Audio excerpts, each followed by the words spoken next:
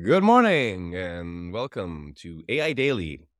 We have a few banger stories for you today. Some things about the world of mechanical Turk, our friends over in the EU Parliament, and some actual AI news around some cool multimodal stuff that's happening. Let's start with that one. There is a new paper discussing, turning video and audio into text and understanding video and audio better, called Video-LLaMA. Connor, can you tell us a little bit about it and why you think this particular paper is important? Obviously, there's lots of this type of stuff going on with video to text, audio to text, pictures to text. What did you find interesting about this paper in particular? Yeah, they highlighted a demo of how really accurately and how well it predicts and understands a video with both the images in the video and the audio itself of the video. So they tackled two main challenges here that they highlight: capturing the temporal changes in video scenes and integrating both the audio and the visual signal changes. So the first challenge, they make a video cue former, which assembles a pre-trained image encoder with the rest of the video and pipelines all that together. And then for the second challenge, they use image bind from our friends over at Meta and get both the audio and the video to integrate that together. And the final output of it is a very well understanding. This is almost like a clip for videos. We talked about clip before, of how well it understands an image. And then this, you give it an entire video and understands how someone's talking, what they're saying, how their facial expressions are moving as they talk.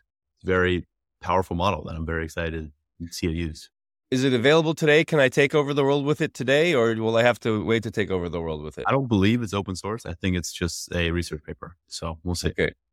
We don't even know. Maybe ChatGPT wrote it. We don't know anymore. It's another cool example of, like what we've talked about repeatedly, using other AI tools to make your AI tool better and more understanding. Ethan, what did you take away from it? Yeah, one of the big takeaways I saw was they're actually leveraging image binds. We've talked about image bind from Meta before, this kind of multimodal embedding model. So they're leveraging image bind. They put in audio cue on top of it to understand audio a little bit better from the embedding side as well. But main thing is, we've seen audio transformers and image transformers. Can you describe this? Video is inherently multimodal. At the end of the day, you need to fully understand a video. What do you see? What do you hear? How are the scenes transitioning? But also, what are they saying or what's going on? Is there music in the background? So it's inherently multimodal problem, and Image Bind does it fairly well, but they showed a really cool way to add some more audio transformers on top and truly highly accurately describe the entire video. So they have some really cool examples. We'll of course put them in the show notes below, but check it out.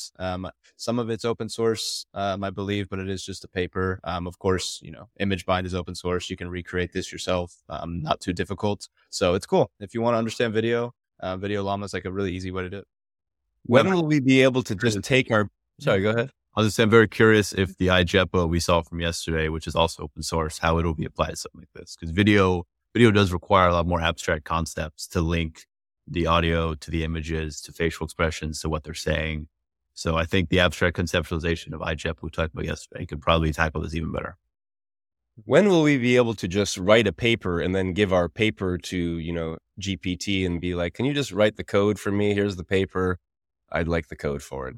Why are we writing the paper at that point? Why are we even writing the paper? Why are we even here?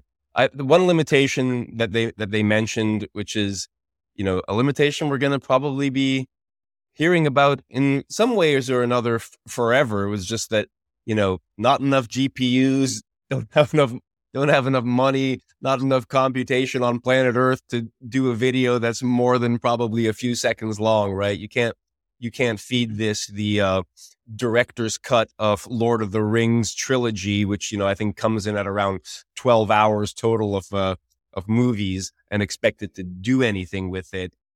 There may actually not be enough computation to do that in any reasonable amount of time. So, we're going to be hearing that as eventually they'll be like, oh, well, you can do 10 hours of video, but you can't do 1,000 hours of video. So sorry, we can't apply this to the entire corpus of YouTube overnight, but we'll get there eventually. I thought it was pretty cool to see this stuff. Their demo is really well done. I thought they did a bang up job on that. Right. On to our next story, which is, not necessarily a piece of tech so much as people have started digging into how folks are using LLMs out in the real world. And in this example, it's Mechanical Turk. They did a little study here and found that somewhere, 36 to 44% or something like that of Mechanical Turk tasks, of a very specific kind of Mechanical Turk task, text summarization. They found that, almost somewhere between a third and a half of it was being done by ChatGPT or other LLMs, not by actual humans. Ethan, what did you get from this? Yeah, this is I think this entire story is a hunch people have had for a little bit, but it touches on some actually kind of really important points for the space in general. Number one, these models, as everyone knows, are really good at doing these tasks. So number one, you're seeing the displacement of a lot of Mechanical Turk jobs. You're seeing just GPT-4 and even companies saying, hey, we're not going to hire all these people. We're just going to use these synthetic models and classify and summarize and all of that. But it touches on two other really important points. One is that real data is getting much harder to get. So when you're training these larger models, as we get to GPT-5 and GPT-6, there's going to be a lot of synthetic data in there. And people are worried about its effects on alignment, on its effects on especially the sciences, because you need a lot of real, just human data of what's happening in the world versus this synthetic data. So it's a really grounded paper on actually, factually what is happening. So as people look to train more and more models, you're going to have a lot of synthetic just trash in there. And these are going to have to be filtered. And when it comes to filtering, another really cool point of this paper was that these generalist models that are saying, hey, we can detect if this is GPT-4 generated, they're not that effective. What they had to do was train a classifier just for this example of these summarizing for these Mechanical Turk jobs. And that's the only way they could accurately predict, hey, was this a real person or was this synthetically generated? They had to track your keystrokes, it seems like, to see if it was forget your fancy LLM analysis tool, or just straight up tracking your keystrokes and being like, that ain't a human, buddy. This guy wrote a summary without typing on the keys, which is impressive, but I'm guessing they didn't actually write the summary. So, Connor, what did you take away from it? Yeah, this has some interesting ramifications for the future of training data and how good our LLMs can really be in the future. Because a good analogy I've seen is that a picture on your phone, if you take a screenshot of it and then take a screenshot of that, and take a screenshot over and over, eventually you lose a lot of the original data and you even get artifacts in the image that you didn't think were possible to get artifacts of. And as more of our core human data, like Mechanical Turk, gets replaced by AIs, we may see a lot of the same thing happen with our LLMs, that they get artifacts, they get damaged in ways we didn't see coming. And it's a little bit worrying of how good our LLMs can be if these core data sources are damaged. I always say that the world seems like it's falling apart to adults and it's chaos and who knows, the world may end. But for young people, for kids, teenagers, they think the world is normal because that's all they've ever known. When you're born into a reality, you think that's normal reality. You don't understand that for everybody who's 50 or 60 years old, this seems like absolute insanity and chaos and the world is changing too quickly. And I can't even quite yet get my head wrapped around it in this context where, people being born today, in 10, 15 years from now, they're just going to think that a world where we don't know what data is synthetic and what data is real is just a normal world. And they'll have ways of dealing with it. And sure, there'll be lots of things like, I don't know, maybe you think about taking these online tests where they're proctored and they're doing keystroke tracking and they've got your camera on. And it's like, okay, they're going to have to add, 5 other, you're going to have to have your, a needle in your arm so that they can see that there's real blood coming out of the person taking the test. Cause otherwise, you can spoof the video and you can spoof every other aspect of it.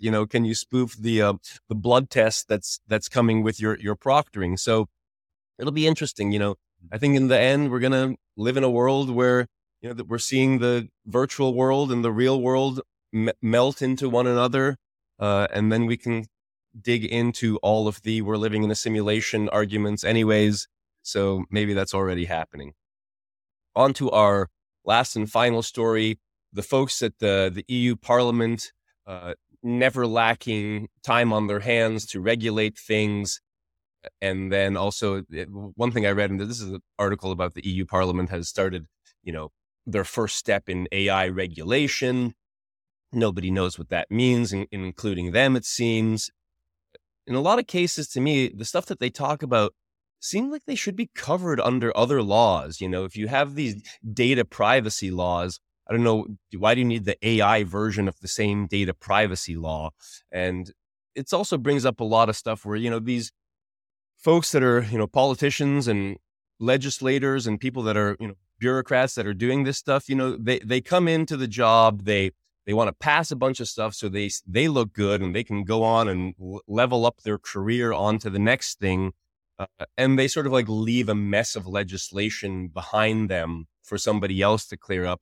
And I even read something in the article where I think it was some US legislator was talking about, like, we're not going to let them create more legislation than us. We're going to outcompete them in the amount of legislation that we're going to create around this, which just seems like a strange position to take, wanting to be the ultimate regulator here. Connor, what did you get from it? Yeah, I mean, as any legislator says, they said, "Oh, we've made history today." The classic thing we see out of the EU, more regulation. In some ways, it's good. Of course, GDPR did some good things for privacy, but also did some annoying things, cookie banners. And I'm assuming AI will end up the same way. Some good things, some annoying things. I hope that's the best and the worst of what we get. But they are going very serious and very hard in AI regulation. So it remains to be seen. Makes me think of this, the Hugging Face article that we covered yesterday. I think at the bottom of the article, if you read it, it's I don't know, they're even joking. They're like, this article was 100% not written by ChatGPT. So, is that they're getting ahead of the EU regulation. Nice work, Hugging Face. Ethan, did you get anything out of this? Yeah, I think, we don't have to cover the entire act now, but they actually have a bunch of stuff in there about what's allowed, what's not, transparency requirements for these systems, making sure you're disclosing this was AI generated. And if this actually gets passed and gets trickled to the US, I think it's important for small players to keep an eye on this. Like, are you going to be allowed to train these? You're going to have to hire a compliance team for your startup just to make sure you're with all this. And they're moving fast on this at the end of the day. So they want to get this through by the end of this year. And if it does, it would go into act in 2026, which on one hand is very fast. But on the other hand, I think we see, especially the big tech giants, just kind of letting them talk and roll along. And they're saying, hey, yeah, we'll look at it. And yeah, there might be some more fine-tuned details we're going to have to do. So I think they're letting the regulators, put a bunch of comprehensive reform together. But there's so many details that just aren't worked out yet. They're going to have to convince the rest of the EU member states to agree. You're going to have a lot of lobbying from the big tech companies and venture capitalists, et cetera. But there's some real details in here that even if slivers of this get passed, if you're a startup doing AI generated content and you're in the EU and you're not putting "we're AI generated" at the bottom, then be ready for some fines. So as this gets more fine-tuned more, I imagine we'll talk about it more and actually tell you what you should look out for, because they care about it and it's coming. I'll go out on a limb and say this is not like regulating the early web. The early web is essentially a flat technology. You have web pages, you go to the web page, there's some content on there. Okay, yeah, we don't want the web page tracking everything you're doing and stuff like that. But that was a relatively flat type of technology that was understood. And, it's like regulators didn't come in when the internet was being developed in the 60s and 70s and get their hands in on all of this and be like, oh no, we don't think these packets should be sent this way. You should send them this way instead. And I think they may be making a miscalculation, especially when this is such a global and open source phenomenon. If they want to, hamstring themselves, other countries may not do that. And, they may end up falling behind on what their regions are able to do with AI, because other regions that don't want to regulate it this way advance more quickly. And this is a base level of technology that we're developing here, like language or the written word or the spoken word. It'll be interesting to see how this shakes out. I don't think this is as easy as, email legislation or, cookie legislation. No, it's super tough, but I will give props to them. One of the things in there is in their like unapproved systems. They don't want anyone in the EU deploying these like social score systems, predictive policing systems, these real-time facial recognition systems, these things, the really clear things that I think the Western states don't like that we're seeing out of China with AI. They're putting that in there. So as Connor said, there's some good and bad. It's messy, but it should be talked about. But to be fair, you can, legislate those things without it having to do with AI. Don't do facial recognition. Doesn't have to be AI related. And, maybe they're just kind of saying the AI stuff to get some attention. And it's a good piece of, not tracking people's faces is a thing that, in our society, people want. And whether it's related to AI or not, it is not so much the issue. Absolutely. All right. Well, not to be too long-winded in this episode, let's move on. What are you all seeing here, Connor? What's new?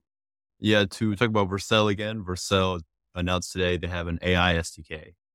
So of course, Vercel is a great place to deploy applications, to write your backend for AI, to write your front end. Main thing there is streaming. So of course, in ChatGPT, when it brings the whole output over time, that's because it's streaming live from OpenAI through another server, and then finally through your browser. So Vercel's AI SDK is basically a better wrapper around that to use OpenAI's or Hugging Face and a few others to use their SDKs better. So very nice, good developer experience, as always. You seen anything cool, Ethan? Nothing crazy today, but I just saw Aaron Bali, CEO of Carbon Health, just kind of tweeted just their strategy on AI, which was, they're in the healthcare space and they're saying, hey, we're exclusively using AI for clerical work. We're not doing any clinical work. And I think it just kind of touches on where a lot of startups are like hitting some walls right now and saying, hey, we're just going to make LLMs work on the administration side, improve some efficiencies, etc.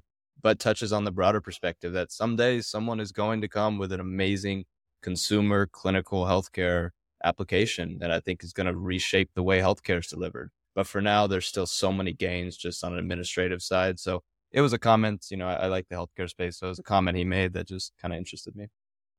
I was talking to a friend of mine yesterday who is pretty deep in the world of AI and Gen AI and just generative media over at one of the big tech companies. And we were talking about, the ability to regenerate your likeness and varying levels of accuracy. And it just kind of made me realize that generative AI is getting so good at recreating your likeness that you will probably hate it, which is an interesting. I like that tweet. Yeah, thanks. But it makes you think it's like, oh, okay, that looks a little too much like me. Can you back it off a little?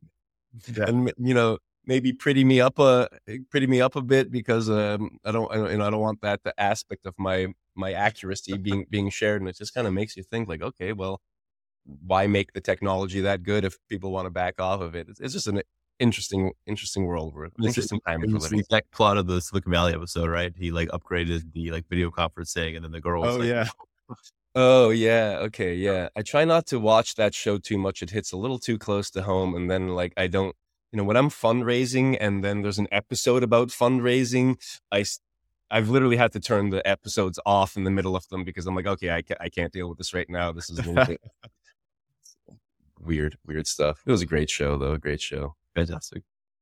All right. Well, thanks for joining us today on, I think maybe our longest episode ever.